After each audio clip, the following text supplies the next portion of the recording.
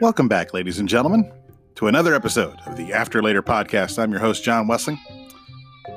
Hear my kids going crazy in the background. There's another day in the life of quarantine here at the Wessling compound.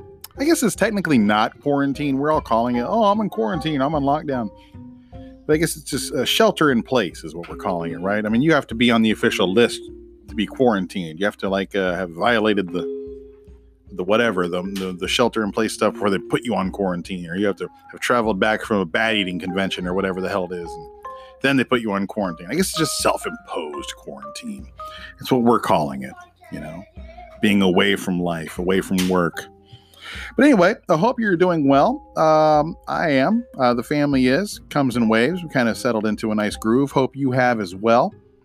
And, I think we all find ourselves searching for ways to hang on to normalcy as I sit here spinning a baseball on my desk, recording this.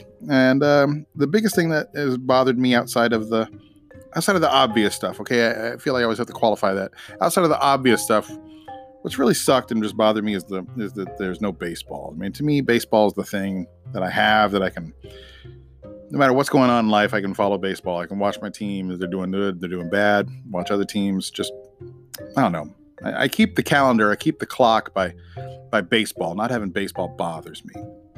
For those of you who don't know me, I have a history of sports talk radio. I used to do assorted shows here in Houston, and I'm a lifelong Houston Astros fan, even when I wasn't a member of the sports media. So I reached out for today's interview to an old friend of mine, one of my favorite people, a very interesting person, I say every time, but he really is. He's a great blogger, unofficial writer, member of the media. His blog called astroscounty.com. He's also a school teacher. We'll talk a little bit about that, I'm sure. But he's a very, very good guy. So you're going to enjoy this conversation. We're going to talk a little bit of baseball. If you're not into a sports conversation, a great portion of the middle of this this interview probably won't be for you. But go with it, roll with it, ride with it, okay? Because there's nothing else going on. Literally, nothing else is going on. So without further ado, please welcome James Yasko.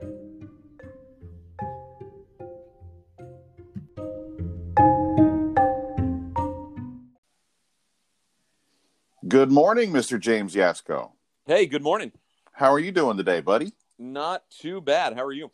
Well, as I say on every episode, all things considered, if you take away the massive world, the family's doing good, and we're trying to stay cool and smooth. How about you and yours? Yeah, no, this is very much other than that, Mrs. Kennedy. What did you think of Dallas situation? Yeah. That's a good version of that one. I've always heard other than that, Mrs. Lincoln, how'd you like the play? That's a good one too. Yeah. But never heard of the Dallas one. That's a good one. No, I mean, I know you have kids of various ages. We have one that's in second grade, and I guess the task is keep everyone sane, have it to where she learns something new every day. But I mean, oh man, sorry, but I just got a one of those weird old veteran parent kind of chuckle moments when you said, make sure they learn something every day. Now that is the sweet thought of someone who has one kid. We have four. We basically we're at the point where like, hey, just don't break anything or get hurt every day. That's our base that's level. A really good point. And my wife and I, we've been talking about it. And when we started, we were like, no, we're going to have a set schedule, and she's going to do math from this time to this time and read from this time to this time. And sort of the longer it goes on, the more we've sort of taken the strategy of, if she comes out on the other end of this and the only thing that she remembers is that she stayed home a lot, and it was strange not to go to school, but basically if she comes out of this phase of this sort of quarantine and lockdown and whatnot without any major psychological trauma, and doesn't realize just how kind of scary this is, then we will consider that a win. That is a very healthy and smart way to look at it, James. I think a lot of times people are putting too much pressure on not putting too much pressure on the kids, but the world has generated so much pressure that we have to maintain the schoolwork for our little ones. But Lan, if your kids are fourth grade or below, you know what I mean, or younger, at this point, just let them kind of do their thing, man. Because I mean, first off, all the standardized tests and everything have been canceled for the year, so that's kind of what the buzz would be going on at school right now. Anyway, is they'd be practicing for their benchmarks and all the STAR testing and stuff like that. So that's off. At this point, man, just let them color, let them read, let them kind of just enjoy stuff. I mean, think about it, man. How much do you remember from when you were in second grade? Absolutely nothing. Exactly. So just keep it light, keep it fresh. I mean, it's crazy. My oldest daughter, my 13-year-old, she still to this day, whenever she gets in a tiff with me, she brings up like a handful of like bad memories where she's mad at me for when she got in trouble and she got punished. And she remembers those with unbelievable crystal clarity. You know what I mean? But everything leading up to and around it and after it, the context of the whole thing, she doesn't grasp that. Or I think it's a little bit purposefully. She doesn't remember that or bring that up. She doesn't. She'll half-ass remember all the fun times when we went to the playground and all the fun stuff that it was. Great happy moments. Those are fuzzy in her head. But when she was wronged, she has unbelievable sense memory for that. So just keep it light, keep it fresh, and hopefully we'll get through it all, Yeah, exactly. Well, that's cool, man. Well, I'm happy to hear everything's, as best as it can be. I don't know if you're like me, I kind of go through waves. I had a little bit of a bad wave yesterday where just I felt a little overwhelmed by all of it. I felt a little too overconsumed by it, and I just kind of had to check out, give myself permission to kind of be a shithead for a couple of hours and get over it and get past it. You feel that way too sometimes? Yeah, and it's weird because we're sort of in a house where everyone has some form of anxiety, and before this all started had some form of anxiety or depression, and it just pops up randomly. And luckily my wife and I have had those pop up at different times and not both at the same time. Oh, that's good. So we, if one of us has to just go into the bedroom for a couple of hours and shut the door, the other one's functional enough to be able to kind of hold things down. So there are times where there's too much of the history major in me. And I'm just like, this isn't going to end. This is our new normal for the next 2 years at least. And right. And this is just how it's going to be. And then there's times where I'm like, hey, it's basically been a month. We're all safe. We're all healthy. We have food in the pantry, got a little bit of money in the bank. Like it's going to be okay. So it just sort of depends on the day. Yeah, I'm with you, man. I'm with you. Well, we'll just keep hanging in there. And, I figure at some point, almost all of us are going to get this virus. It's like, you just have to wait. I feel like every day you put it off gets them closer to having some sort of vaccine or treatment for it. Yeah. And it's like, so everybody, hey, eventually I'm going to get this thing. That's just kind of a natural fact of life. But hopefully by then as long as I can keep delaying that until, the stress is off the hospital system and they have found some sort of way to treat it where it doesn't seem so, absolutely fatal. That's kind of my goal, right? You know what I mean? If I can stay in today, we have enough to feed everyone and don't need to leave the house. Well, then that's kind of every day is a short win. Yeah, that's great. Do you know anyone who has died, or do you know someone who knows someone who has died? I've got a couple of, I would say 2 degrees of separation away from, I don't know if I'm trying to think if there's anyone who's actually passed from it yet, but a couple of people who have had it, dealing with it, and have recovered. That's good. It's hard to kind of judge real life by social media life. I mean, because if I actually felt like I had 5,000 close friends, well, then absolutely. I've known several people who have it and a couple who've lost parents and things like that. Yeah. But then again, I'm like, well, let's look at appropriate social media distancing. Those aren't actually people in my circle or in my life. They're just people I'm connected to on an app. Right. You know, know, that's a good point. But, I will say this. I've got a couple of older family members on my side of the family and on my wife's side of the family who have always been, I wouldn't say, it's not that so much that they're right wingers, but they're just sort of kind of that old school way of just, they don't, not that they don't take things seriously, but they just don't get phased or moved by things. They just sort of keep on trucking. And to see them now take this serious and see it as a real thing, that has been like a major landmark as far as like, okay, this has now reached that circle of people to where they're not just blowing it off and making jokes about it. Right. Now that they see that it's a real thing, I'm like, okay, now we've reached a new level of this is a no shit situation for real. Yeah, no, yeah, that's a good point. Yeah, I'm in the sort of the same boat where someone I know, like personally, I'm up to 3 that someone I know personally has lost someone, that I didn't I didn't know them personally, but it's that sort of second degree of separation.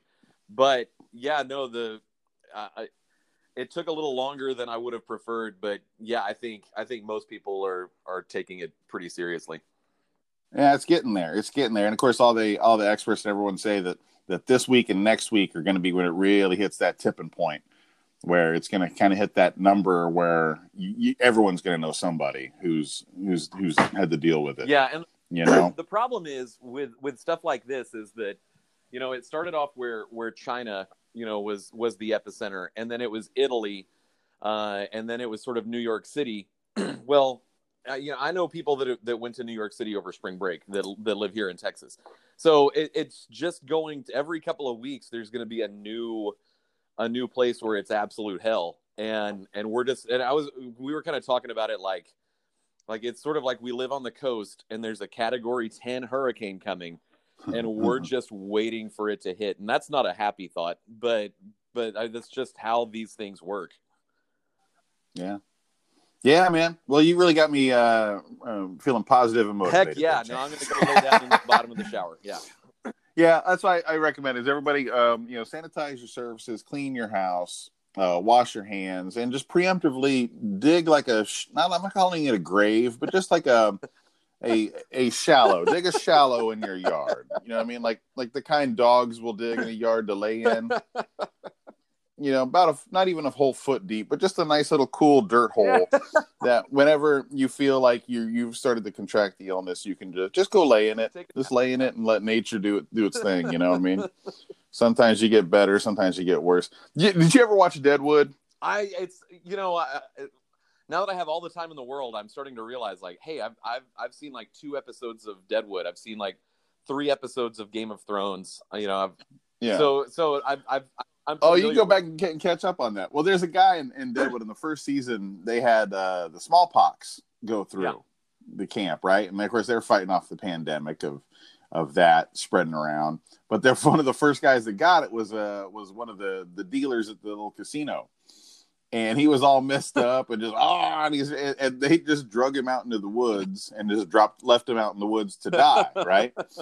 But he didn't die. He languished in the woods with randos kind of giving him water and Calamity Jane kind of, gave him some water and some food and stuff. But then he got better. So that's how I always feel like. I think of that guy. Like if I get it, if I all of a sudden I get, cough up the chunk of pink foam or whatever it is they keep talking about, I'm just going to wander out into the woods and see how strong my body really is. And, I don't know. There's a little bit of frontiersman in me. I love it. And then we're all prepared for this. We all grew up playing Oregon Trail. It's pretty much the exact same thing. Exactly the same thing, yeah. Well, James, let's talk about something that's a little less depressing, and that is the death of sports. You know what I mean? I can't believe, keeping all things in perspective, let's just sort of narrow our focus into how we've seen society lose some of the icing off the cake. And that's kind of how you look at sports, right? Things kind of have to be at a state of peace and normality for us to have sports and that be a thing that we care about and worry about. And now we've got none of that, right? And and you are a historian, you're the history major, you're a history teacher. There's only been a handful of times where sports have not happened, and they're not good times. Right. Right? You're talking World War I, World War II. Or only times like the Olympics have been canceled. Major League Baseball, what you've got? I'm trying to think. What, a strike year was one year we didn't have a World Series. Well, are there any other examples of entire seasons being canceled? Other than a strike, no. Even during World War One, they still played baseball. Even during World War II, like FDR wrote a letter to Kennesaw Mountain Landis. I think that's who was the commissioner. Yeah, that sounds right. That said, like, hey, in this time of of war with Nazi Germany, like, it's called the Green Light Letter, where we think it's super important for baseball to continue as a distraction. So even when we're like fighting the Nazis, like they still play baseball. Now, a whole bunch of like your star players and a whole bunch of Major League Baseball players served in the military during World War II, so it wasn't like full strength Major League Baseball, but they still played it. It was good enough to count, right? Yeah, they could get some rando dudes who a bunch of colorblind guys that are now called the Cardinals. That's right. Get out there and hit the field, boys. It's good enough for the people that are in attendance. But now, they've delayed the start, and I would say it's better than 50-50 now that we have no baseball season whatsoever. I'm sure you read the report that came out last night. I think it was Jeff Passan or Passan. I've interviewed the guy on the radio, and I don't know how to say his name correctly. Passan, that guy, with the report that they're going to try that, essentially the Arizona Biodome baseball season. Now, what are your thoughts on that proposition? Do you think that's doable? Do you think we're likely to see that? Is that the last best hope to have baseball in 2020? I think I've read it, and I go back and forth between thinking, no, this is a really terrible idea, just because of the risk that's associated with it. But mostly I think that it's just one of those things that you say to give people hope. Because if you came out and it's April 7th, we should be 10 games into the regular season. Yeah. And they're like, look, we'll see y'all again in February. Like that's and it's sort of like with the quarantine thing. Like they keep doing it like 30 days at a time. And if they just come out and said in February, like you're not going anywhere until July at the earliest. Like it'd be the purge. Right. So I think this sort of slow incremental kind of backing up and delaying of normal society has more to do with just trying to let people know that eventually, like, we're making plans, things will eventually get back to normal. We're trying, don't lose hope. Like things could get back to normal soon, but I think a lot of people are starting to come to the, like, kind of what you said, that the idea that there's just not going to be anything until. And I don't know when, you can't do it. Yeah. You can't do it in the fall because the way these things go, it kind of dies down a little bit in the summer and then it picks back up in the fall with diseases like this. So, even I know everyone loves the NFL and college football, but I don't know that that's even coming back. Yeah. That's gonna freak out a whole lot of people once they get closer, and that's not going to be. There's going to be a tipping point here, I would say, within the next month on whether or not they'll even be able to do college football season. But that's going to be the one that will be the wake up call that really shakes the deep South, who are trying to act like this is all no a big hoax. deal. Yeah, no, yeah, this is all just no big deal. Let's go to church. Let's go fishing. But hold on. Let me double back here for a second to the Biodome baseball proposition. If for the listeners who don't know what we're talking about, Major League Baseball and the Players Association have come up with a tentative plan, or at least they're trying to see if this plan will work, where they take all 30 teams and put them in the Phoenix area. Essentially, each team gets its own courtyard area, basically, right? Plenty of those in Phoenix. Right. That's kind of what it would be, right? Like that little, think about when you see those little, 3-4 story airport type hotels. Boom. Guess what? This one is now the property of the Atlanta Braves, because no one, regular people aren't traveling. No, so those are sitting wide open. So, you think about the multi-billion-dollar corporation that is Major League Baseball, and the no problem for them whatsoever to, okay, this is our hotel now. So they basically are in isolation in little hotels all around the Phoenix area, because that's how the Arizona spring training works. In Florida, it's all scattered around all over the state. Each team, maybe one or two teams, have their joint facilities. But in Arizona, they're all right there around Phoenix. They're all within about a 30 to 45-minute drive from each other. And then they're going to get all 30 teams in the area, and then play in at Chase Field, the Diamondback Stadium, Arizona State Stadium, and all the different spring training facilities. I mean, hell, even high school fields. It doesn't matter as long as the field's good, because ain't no one going to go to the game. It's going to be completely empty stadiums. Right. Which I think is a natural benefit to teams like Pittsburgh. Oakland, yeah. Because Oakland, they're used to that anyway. But anyway, so they're talking about and even having the players maintain the 6 feet distance from each other by not even, bunching up in the dugouts, having them basically open in the stands, just sort of sitting 6 feet away from each other in random seats. I mean, think about how crazy that would, just that alone. Huh? What? In a quiet stadium, 7-inning games and playing double headers so that they can get a bunch of games in. So this has turned into American Legion Summer Ball. Right, this is going to be like a big travel tournament kind of thing. No umpires behind home plate, using only. Yeah, so this is kind of, think about that. This is something I read that jumped out at me. Using the the radar basically, or the laser focus, whatever it is that they're doing the strike zone. So that way the umpire, which is more than likely a boomer, most umpires are boomers. And as the kids like to call the coronavirus, it's the boomer remover. That's funny. I've never heard that. That's good. Oh, you haven't heard that? Oh, yeah. My daughter loves that, the boomer remover. But so it's a completely interesting idea. Of course, cameras. Just same like when they do the All-Star games or the spring training where they mic up a couple of different players. They're talking about having certain players mic'd up during the game so that way you'd have some more to it. I mean, on paper, it looks like an interesting way for them to do it. I mean, this will be a remark. If they pull this off and it happens, I'm going to have a hard time not watching every single game that'll be available. Not just the Astros, but I just want to see the unbelievable spectacle that this will be. Right? Yeah, no, I mean, this is gonna be something. There was that spring training game before everything went to hell that Freddie Freeman was mic'd up and talking to Chipper Jones. And I obviously I follow baseball and I could name at least 5 to 10 players on every single team. I knew that Freddie Freeman is like a folk hero in Atlanta, but I had no idea he was actually funny.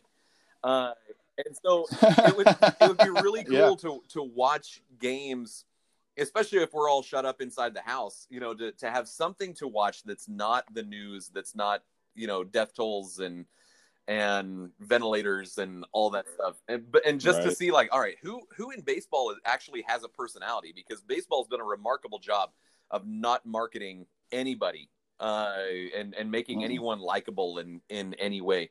And so the idea is a whole lot of fun.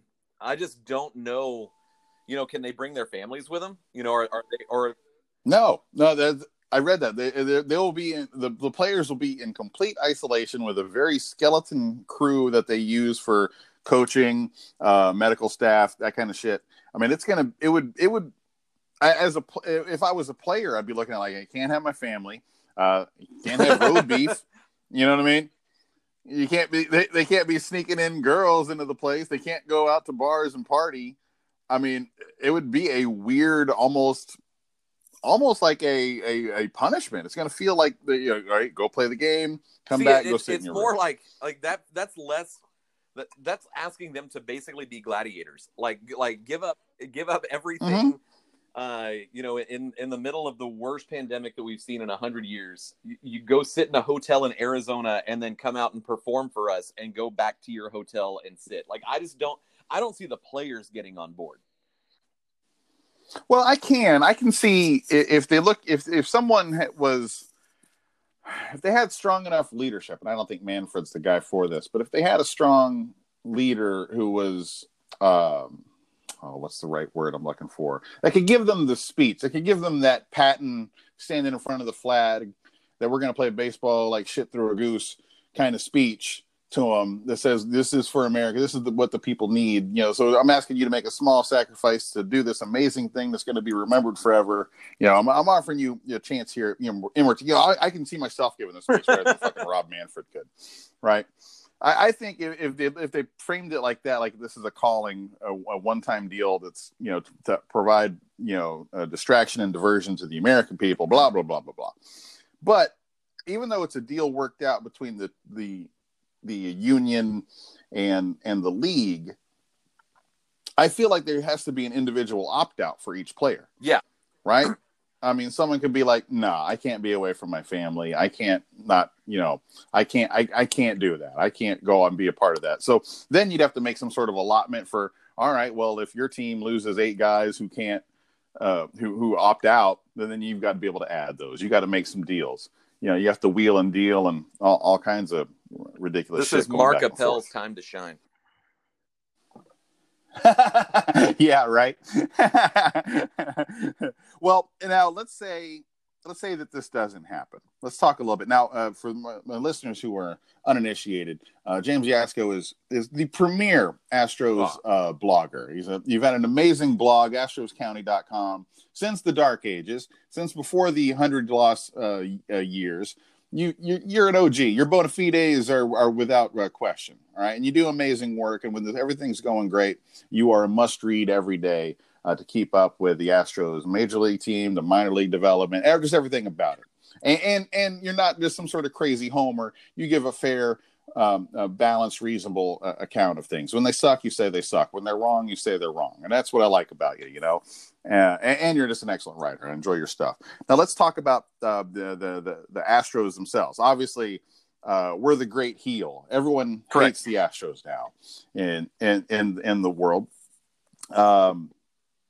This is how are they? If this season doesn't happen, then that means because of the arrangement that they've worked out, that AJ Hinch and Jeff Luhnow, their suspensions have been served. They will be eligible to return in the year 2021, whether or not baseball is played in the year 2020. I don't feel personally like Jeff Luhnow is going to be able to come back.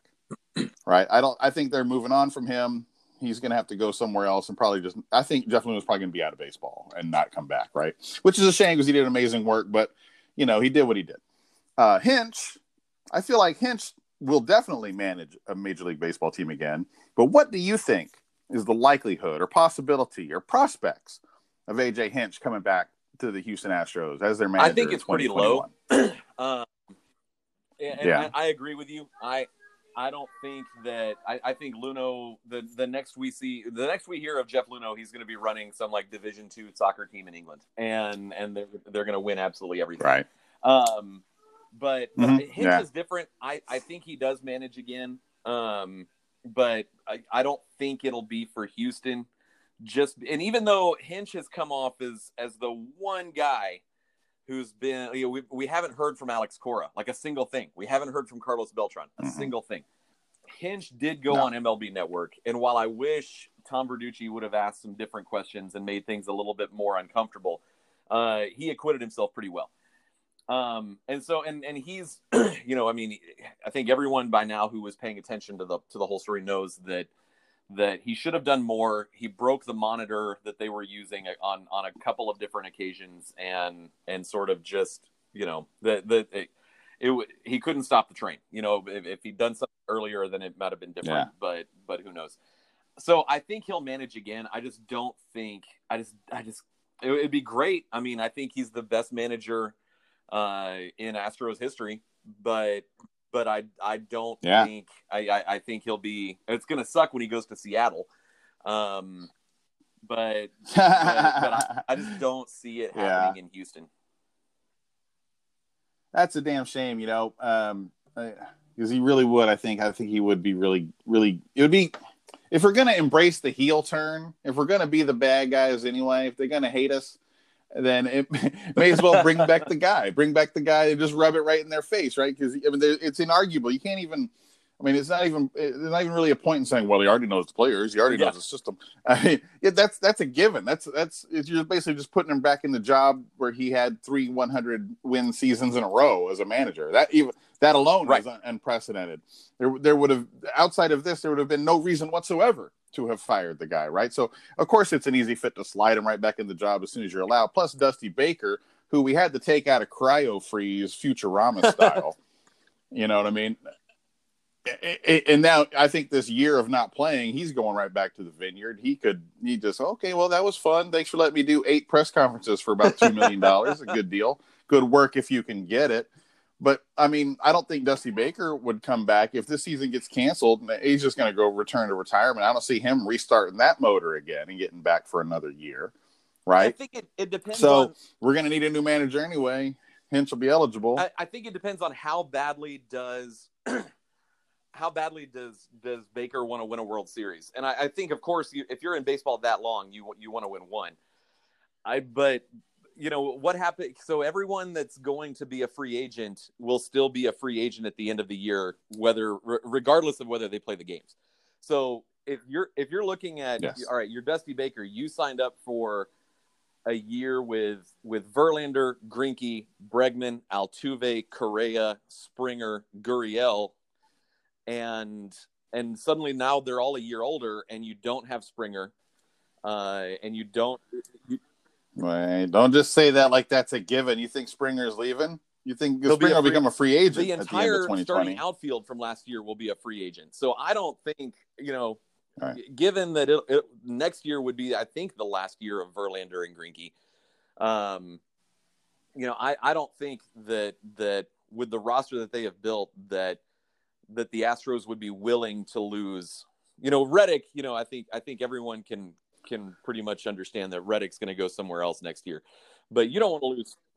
Well, because someone else will pay him retail to go somewhere else. It's almost like it's like Marwin. Like when Marwin left, we had our is what people don't understand about the economics of sports payroll. When you have a guy on the cheap for a certain amount of years and they over promote. Well, now why don't they just give him what he wants and pay for all? Because you don't pay for what you already got. Right. You pay for what you're going to get, right? So for you personally, it's not worth the money because you're on the back end of the bell curve of their production. So now I'm going to overpay for future stuff based off past shit that already happened. So no, that's when all right, well, I'm going to go back and find the next value deal and find someone on the front end of that slope. And now to someone else, some other team, it's worth it for them to pay this guy based off of what they can project off of him.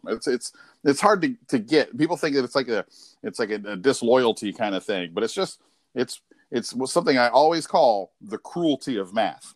Yeah. Right. I mean, they don't give a shit about what you actually think. It's like, here's what the numbers suggest. That's the analytics of it all. So you think Springer's gone? Springer's honestly, gone? I think there's a better chance. There's a better chance that the Astros re-sign Springer or sign him to an extension than they do let him walk. Just because, and I know it's sort of a different front office. You have a new general manager now, but he comes from Tampa. But I think he also understands, when Hurricane Harvey hit, the Astros went and got Verlander. I think in a season where you have this sort of core group for a very limited amount of time, I think that losing Springer because you didn't want to pay him $75 or $80 million is structured in a way where you can sort of get around the Verlander and Greinke contracts. But I just think that this front office has generally taken care of the fans. And I don't see that a different general manager wouldn't realize that's what Springer means. I mean, he was the first one. He was the first one of the. Yeah. And I know he was drafted the year before, like Luno came on and whatnot. But he was the first young guy that you could get excited about since. And it was, Brett Wallace, John Singleton, sort of, maybe not really. So Springer was the first homegrown superstar since what? Well, I would say Altuve Altuve was was up before that's Springer, though. true. That's a good point. So But I know what you're saying. But Altuve was a little bit of that land bridge between the old and the new, right? Because I remember Altuve came up, and essentially his first game with the Astros was Hunter Pence's last game with the Astros at home. I think he got traded a couple days later on the road, right? So that was the passing of the baton of that one era to the other. But then it was the next year, or maybe even the year. Springer was already with with the organization. and at that Altuve'd point, been in if the I'm not organization mistaken. for a while. He just came up through the Venezuelan league, and then climbing through the minors. Springer was a first round pick. Yeah, that's crazy. Well, I hope. I honestly, I mean, I like to be cold blooded about my baseball team. It's the same way. Like if you're going to raise puppies for sale, don't get it. Don't get attached. You know what I mean? Love them while you can, pet them, be sweet to them. But when it's time for them to go, just let them go. You know. But Springer, man, I think with everything he's done and what he means to the team and to the fans, whatever you save in money by letting him go and making a business move, I think you lose in the goodwill and the heart of the fans. You know what I'm saying? Like, and that means a lot because that's real money. That's gate money. That's merch money. That's overall fan experience, which is one of the other metrics that they care about. That's exactly right. Gotcha. Well, real quick, and we're going to take a little break here for a second. But do you think? I think there's fuckery afoot, my friend, with the Red Sox report. Okay, because I think they've hung out the Astros to dry to make it look like they were the only cheaters. They were the absolute worst. They have the Red Sox nailed, but they just they're not as forthright and forthcoming with this report. And my heart tells me that the Red Sox scandal was much worse, much more devious. And we're not even getting into the Yankees and the Dodgers themselves, the biggest crying alligator tears babies in the world. But this Red Sox report, they keep pushing it back. This feels like this is going to be one of those Friday night news dump kind of things where they're going to try to bury it and make it play like it's a no big deal kind of deal. Are we ever going to see it? And what's your instinct? What does your intuition tell you the contents of that may be? I think you're right. And I wonder how much of the delaying of the report has to, I personally, I was hoping that Manfred was waiting until Tom Brady signed with someone else and just make it the worst day ever for every Sully from Brookline, that just destroy the hearts and wills of Boston fans. But I wonder if the delay is sort of the Manfred thinking there's too much bad news and not wanting to kind of pile on. I don't know. Like, I don't know how by this point they've investigated the Red Sox longer than they've investigated, they went from the beginning of the investigation to the release of the report of the Astros. Shit. They've investigated the Red Sox longer than they investigated the Black Sox. At this point, we need to know what's in this damn thing because they moved with the quickness against the Astros. I always thought it was interesting that the first non-Astros players to come out and say, hey, you know what? It's time to focus on baseball. We need to move on. It was the Red Sox because they knew that they were going to get hammered for the exact. It was Chris Sale. It was JD Martinez. It was these Red Sox players saying like, oh, let's move on. Like, let's go ahead and shift this conversation because they knew they were about to get popped for the exact same thing. I have no idea what's taking so long. Because they're like they're the unindicted co-conspirators going, well, that settles that. So let's just move on now. Nothing further to see here. Yes. Yeah, they're going to hang it all on Alex Cora, and I think probably rightfully so. But they're going to do the stupid move of framing a guilty man, and they're going to make it where this is. Oh yeah, he was the only person in all of baseball who was doing this. Alex Cora, and a little bit Beltran. When it just takes a little bit of digging, a little bit of want to, and you could pull the string on all of baseball for the last 5-10 years. And I think that, and it's really hard, and I understand how it comes across. Like, I mean, the Astros, what they did was wrong, and everyone knows it, and they know it. And but it's really hard for someone. I want to be objective, and I want to be level-headed, and I want to be honest about the team that I've loved for 30 years. But there are other. There's no way that the Astros. I mean, I do believe they're the only ones using freaking trash cans. Yeah, that was stupid. That was actually the dumbest part of the whole scheme, because you can track that, you can hear it, you can prove it in broadcast. That was the fail on their part, honestly. If that was stupidity, or if it was just arrogance or whatever, that in an empty stadium, that no one else is going to hear. No one else is going to hear that. So in that regard, the Astros deserve everything they got, because that was just freaking stupid. But there's no way that, I mean, there were articles published before this postseason. They're like, the Dodgers video room looks like it's got a small army in it. I mean, it's the Red Sox were using Apple Watches, 2 seasons ago, like, which makes me realize, like, I don't know how to properly use my Apple Watch. Yeah, exactly. I thought the same thing. I'm like, man, how the hell are they pulling that off? Because I had about maybe 2 apps on it that I could get to work, and that would be useful. It was good as an alarm clock and a timer when I was on stage. And there's another thing too about way I kind of looked at it. I don't know if I expressed this thought or not, but I feel like I don't want to make excuses for the Astros. They did what they did, and they knew what they were doing was wrong. There's some discussion about that, because obviously they put out the memo, the this is illegal memo, with 10 games left in the regular season. So, okay, great. So from there on, and then through the postseason, and then of course in the postseason it was highly ineffective because the stadiums were packed and loud. So you can't hear the guy banging the trash can when you got 40,000 people going ape shit. But anyway.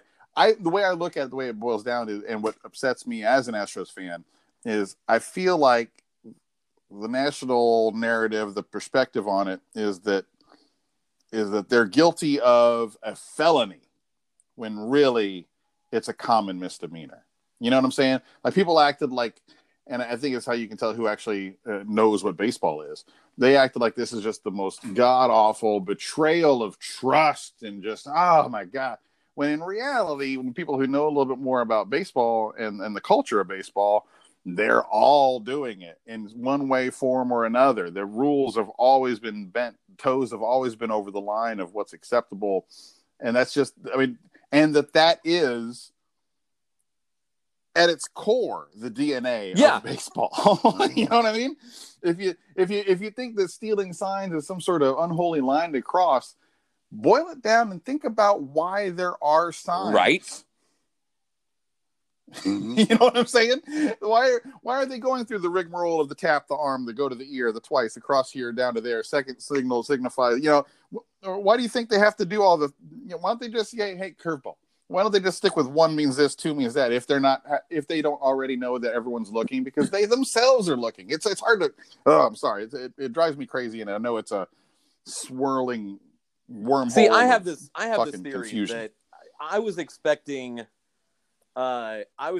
some vitriol towards the team itself, towards Astros fans. I wasn't, but I don't know that I was prepared for like the level that 3 months after the report is released, some Astros fans try to have a Zoom meeting.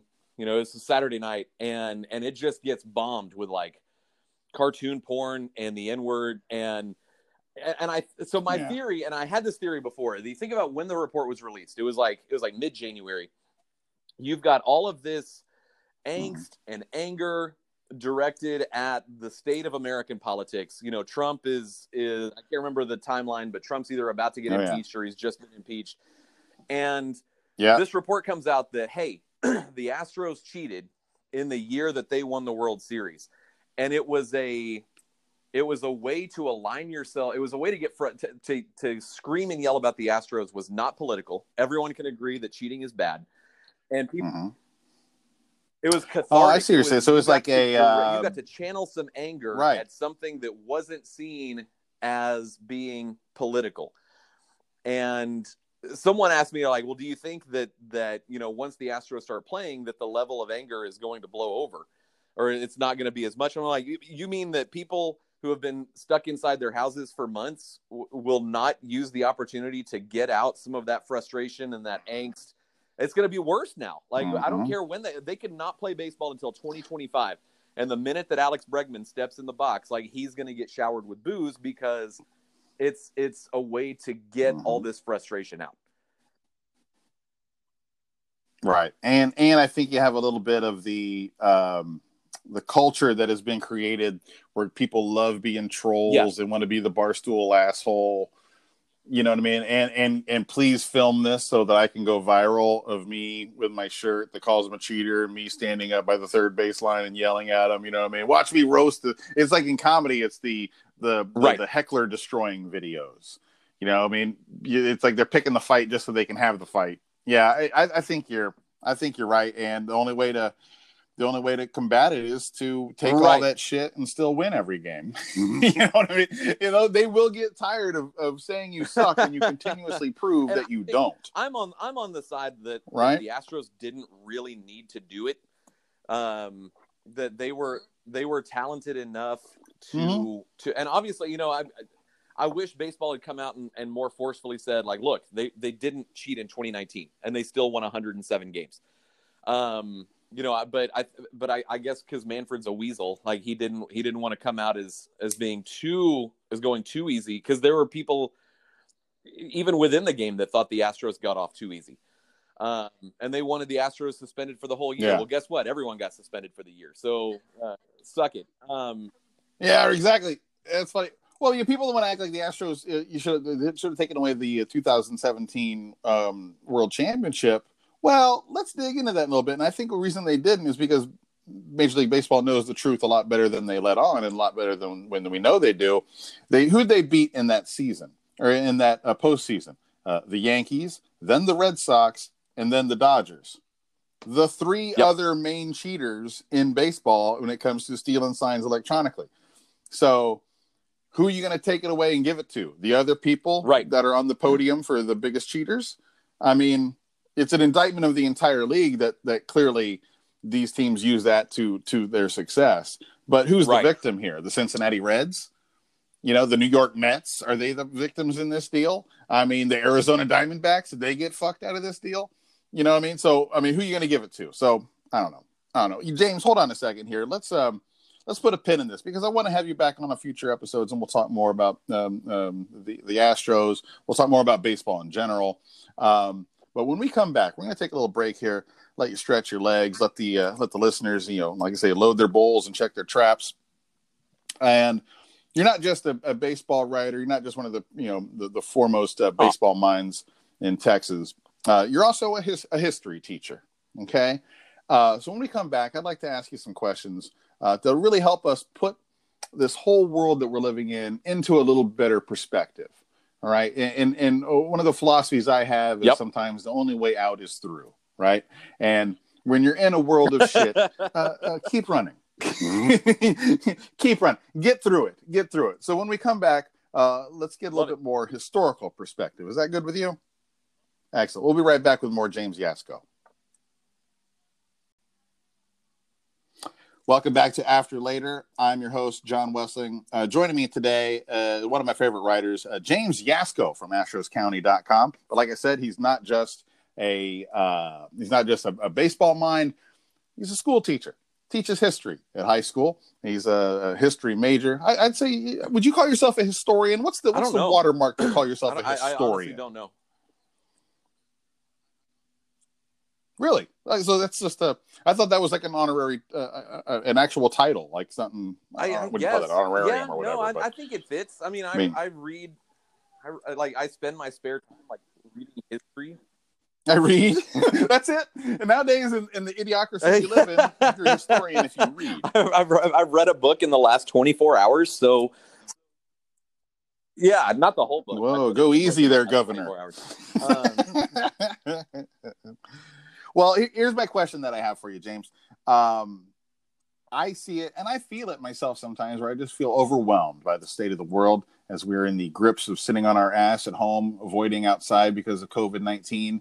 And I think, are these the end of days that everyone has always thought were coming every 20 years since the beginning of time? And I thought, you're a man with deep historical knowledge.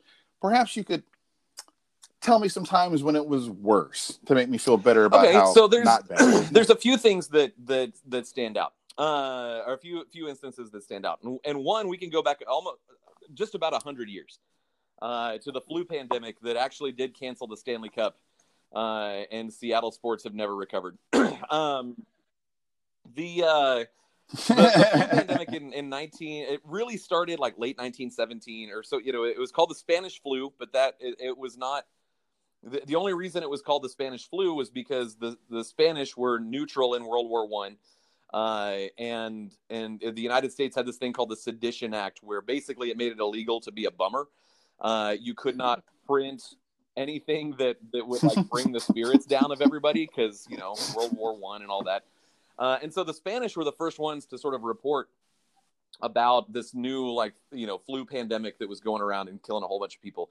It looks like it started in Kansas, and soldiers that were deploying for World War I, basically got the rest of the military sick, and then they went over to Europe and they got everyone sick over there, and it ended up killing about, I think the estimates are somewhere between 50 and 60 million people. But again, like no one really in the American press really talked about it, because they didn't want to go to jail for printing bad news, and so that sort of made it worse. That is fucked up. I didn't know that. I had no idea that was the rule at the time. It was, you couldn't print bad the news. Sedition Act. It was 1917, and Woodrow Wilson, basically, in order to keep everyone's morale up and everyone's spirits up about going to war, you couldn't criticize the government, the military, the war effort, or basically say like, hey, things are kind of suck right now. And so, the newspapers weren't covering, that just how extensive this flu pandemic was, so that they didn't come in violation of the Sedition Act. Well, hold the phone. Please tell me that it was later repealed, or somehow was that's not still on the books, is it? They didn't just stop enforcing it. I don't, because that seems like something they would pull back out again. I don't know if they've ever officially repealed the Sedition. I'm sure they have. Yeah, we got at some point the Supreme Court would have been like, oh, it turns out the First Amendment says you can't keep people from saying bad. I'm sure it is, but God, I hope the answer to that. You give me a little bit more credibility right now. No. I don't mean to challenge your credibility there. I'm just more scared looking at the reality of the world we live in and go, if that's still on the books, they're going to fucking use that. I made this like offhanded joke, when Trump got elected. What's he gonna institute first as president? Is it going to be the Alien and Sedition Acts, or is it going to be Prima Nocte? And I decided like that's really depressing, because both are equally reasonable. I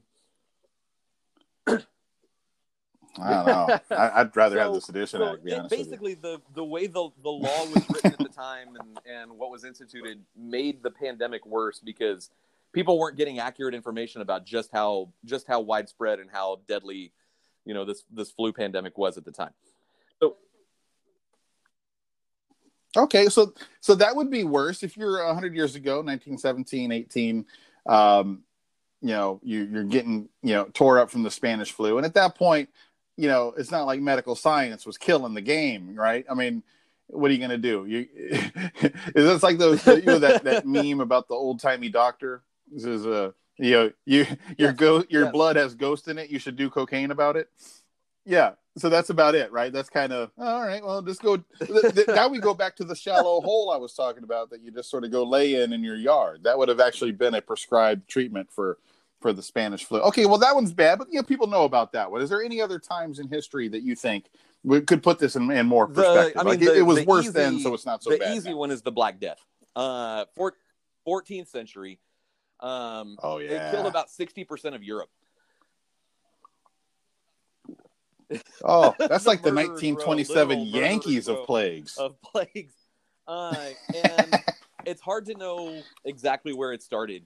And the problem with, especially with what we're just on the front end of this, and I don't know if this is going to make anyone feel better. we're just on the front end of this. Like the way these things go, because there's not a vaccine, it's going to take a year to get a vaccine, best case scenario. It'll come in waves. And so like, that's what happened with the 1918, 1919 flu. There are 3 or 4 separate waves that just taking people out left and right. The Black Death, it probably started with rats and then fleas. And, we're talking about, basically the Middle Ages. It was ship transmission. So if you lived in a port city in the 14th century in Europe, like you were gonna get got. You were dead. God damn! So even back then, cruise ships were killing people. Jesus. And so it sort of broke out in Italy, and then Italy's shipping stuff all to the rest of Europe, but over the course of like I was reading like in Norway, like it would like just little pockets of plague would pop up for like 250 years. Like it was just like there was nothing. I think worst case scenario, we're looking at a year, maybe 2 years of just sort of general anxiety over COVID-19. But we're talking generations of Europeans that, you just didn't know when were you going to get bit by that one flea that would take out your entire town. Yeah. And boy, if there's certain people that are anti-vax now, think about back then. Think about in the Middle Ages when someone actually comes up with the idea of, no. What you're going to do is you're going to lick the tears of the dead person. I'm going to scratch the skin. I'm going to take some of the pus. Yeah, and I'm going to give it to you, and that's going to make you better. Like, no, I'm not going to do that. I'm just going to die regular with the family. I'm not going to lick the tears of the dead man. Yeah. So then I could understand being skeptical of the vaccine idea. Now, no, absolutely. You're trying to go die of the Black Death. 60% of an entire continent. We're not. That's just absolute like Armageddon levels of god awful. So now that's like completely gone. Like what was the Black Death? What kind of virus or disease was it? And it was spread through it was person to person transmission. It was you get bit by if a flea bites you, then that has it, then you're gonna get it, and you kiss in the barn, or you everyone you know and love will die too, or whatever. And the thing that somehow makes the Black Death worse is that it led to a pretty widespread amount of religious persecution as well. And so people were like looking around, they couldn't figure out like, why are people dying? Because, it's like 1349, and 1350, and there's no one's looking at germ theory and communicable diseases and whatnot. So people were looking around and like, who's getting killed? Who's not getting killed? And they settled on, well, this is obviously the fault of the Jews, because there was like, Jewish communities didn't seem to get hit as hard, and now we know that it's because Jews were sort of segregated from the rest of society. The laws and the cleanliness laws, they washed their hands before every meal. They didn't drink out of the city wells. But like Valentine's Day, I think it was 1349, like the city of Strasbourg, which I believe is in France, came like they just rounded up like 2,000 Jews and burned them alive. And so that was sort of, they were like, this is clearly like the Jews are trying to kill everybody, so let's kill the Jews before they can kill everybody else. And well, it's so ridiculous when people just get panicky and scared, but it goes back to the fact that that's what the kosher laws are, is essentially, biblical health code, right? I mean, it's basically, everyone wants to think that Yahweh would come from above and teach you how to do this and teach you, live this way, do that, when really came down to, hey guys, look, don't eat the pig for a while. It's got some shit on it. Wash your hands. Shrimp are going to give you diarrhea real bad. You know what I mean? wash your hands, get fresh air. All the things that they were doing were Right. the things that we know now are sanitary living. But back then, when you're just some, random fucko in the woods of France or Francia or whatever the hell they called it back then, you're just living in a world of shit. It's very much like when Monty Python and and the Life of Brian and Holy Grail. I mean, they really had nailed it. Yeah, a no, lot they had of that what down for sure. People were living in shit. That's crazy. Okay, so Black Death, that's a bad one. That's the worst, right? Yeah, and as I've actually tried to epidemic limit shit how that we much know I'm about. on Twitter over the last few days, just because, it can consume you, and you just the constant need to know what's happening now, what are people saying now, what's the absolute latest news, and so I've tried to kind of step back from that a little bit, but I don't know if you've seen that there's a little graph going around that has a little icon that shows the actual, I guess, chemical structure of the disease. And it scales it compared to how many people it killed. And COVID-19 is very small. And they're like, look, it's not as bad as the Black Death. But is that your scale? That's what you're comparing it to? Good. I'm going to stay in the house for a few more weeks and make sure. So, but I think it goes back to, you always want to, there has to be a reason. There's got to be someone to blame. And in the Black Death, it was the Jews, and with this, it's the Chinese. I don't. Right. I guess. Well, hold on. Well, think about it. I hear what you're saying. There's an overreaction. There's a clear cutting almost, and where they go after. You need to know it's not they your go fault. after people. They need a scapegoat. They need to blame someone, right? But there's also, it appears to be, in the aftermath, something good comes out of it, right? Like if you go back to the Spanish flu epidemic, 17 and 18. Of course, all that misery led to the Great Depression, right? It was all kind of, but there was also the Roaring 20s, right? There was a bit of an artistic and cultural boost that came after that as well. The Black Death. What happened? Well, what happened? Yeah, in the next chapter of the history books, the Renaissance. All of a sudden, everyone who had horrible fever, all of a sudden they can paint in 3D. Oh,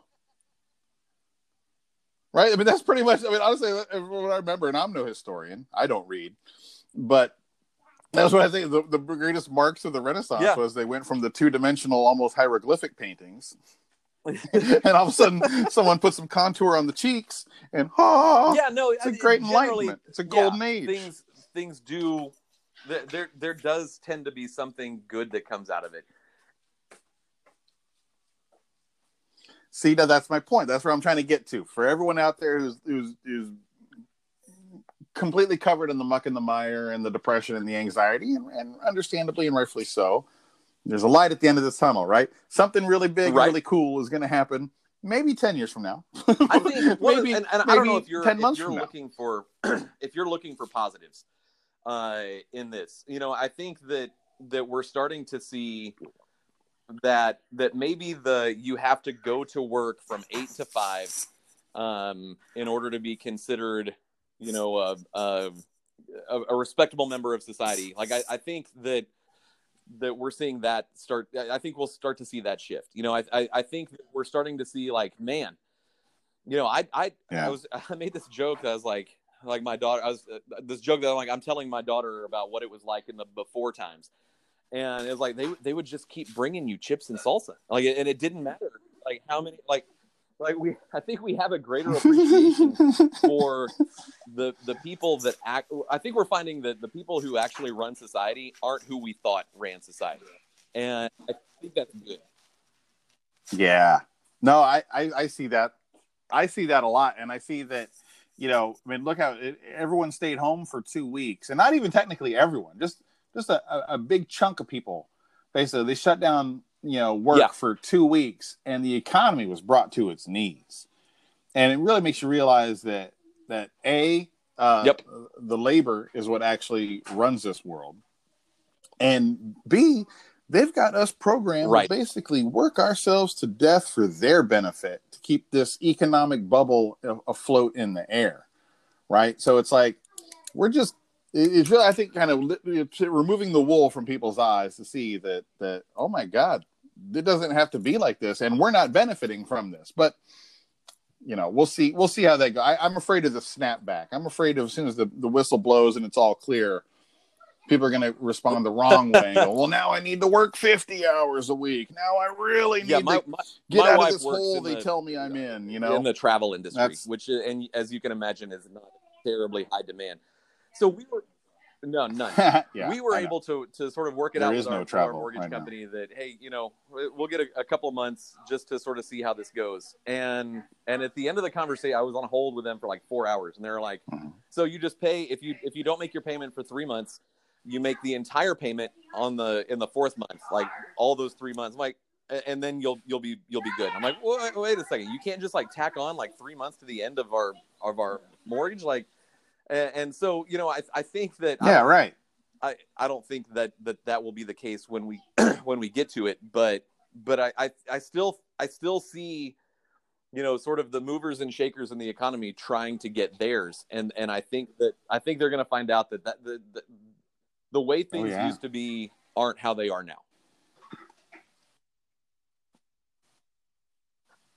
I hope you're right. Because that's how I'd like to see things. I think when you've pissed off everybody en masse, you're not going to get away with those little grifts anymore. You know what I mean?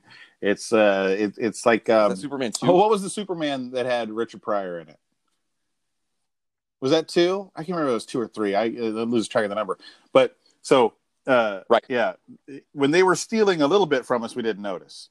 But now we've had a little bit of time, we can check the books and realize, oh my God, they've been robbing us blind and sucking us dry for decades. And they're unbelievably wealthy, and there's only a few of them, and we're all working poor now. Right. And no one has savings, and no one has equity in anything anymore, And they've convinced us to fight for their rights and fight against each other for our own. And we've just collectively they've successfully just pitted us all against each other. Past the idea that on the day that like the Senate got a private briefing about this disease, that a few senators went and cashed in their stocks and downplayed, and like I think I think that immediately what I hope happens is that our memories get a little bit longer as a result of this. Yeah. I recommend everyone go watch Les Miserables. We're getting super close to the barricades and the guillotines. You know what I mean? At this point, I mean, I'm seeing people that are like my fate, like regular, middle to upper middle class people are now getting where they're like, they want to put on the Guy Fawkes mask. Yeah. And fucking tear people apart, right? You know what I mean? Ventilators and let's work on a sustainable model of healthcare, but maybe let's get a couple companies building some guillotines and let just in case. Yeah. Oh yeah. I can't wait to see the Facebook sponsored ad of build your own guillotine, justice in your own backyard. Here's 25 easy steps to kill the rich in your own neighborhood. That's horrible. Well, I would say this to the listeners. Congratulations. You waited through 60 minutes of baseball and life talk to get down to the true subversive meeting that this was to be all along. This is like it's like when what was it? Was it Casino or Goodfellas or one of those where they have the phones tapped and they can only listen for a few seconds until it's not pertinent. So it's like the first hour was the wives talking. And I said, all right, and they're clear. The revolution starts at dawn. We're going to eat the rich. Well, James, this has been a fun conversation, man, and I hope baseball gets back going. Hey, I appreciate so you can get back to the fun work that you're good at. Okay. And I hope that school gets going back so you can go to work. But mostly so I get my kids out of my damn house. They're driving me crazy. So I'm gonna. Oh, it's horrible! I can't believe you guys do it. You deserve raises for putting up with my shitheads, and you don't even get to call them shitheads to their face. I can call my kids shitheads to their face, but you can't. Oh God, I don't know how you do it. I don't know how you do it. But I'm gonna hit you up personally on the side here for some homeschooling tips. Okay, so I'll look for a direct message from me on that. Hit up James Yasko, astroscounty.com, on Twitter at Astros County. Allegedly. And yes. Are you guys still doing the Lima Time podcast? He's like allegedly. You got to get that. Like, you got to get Pat back on the stick there. Well, yeah, he's got about 5 or 6 other little side projects. You know, all of a sudden he'll start a podcast about Tears for Fears, and then he's doing that for 3 months. You know what I mean? So you got to get him. To write. You know, a laser pointer like a cat, but you just keep dragging the laser pointer back over to the laptop, and he'll follow it. He'll follow it. We're a good guy, but you guys do really good work with the Lima Time podcast. Very, very funny and informational as well. It's something I aspire to as well. Have a good one, James. You were the best. Thank you.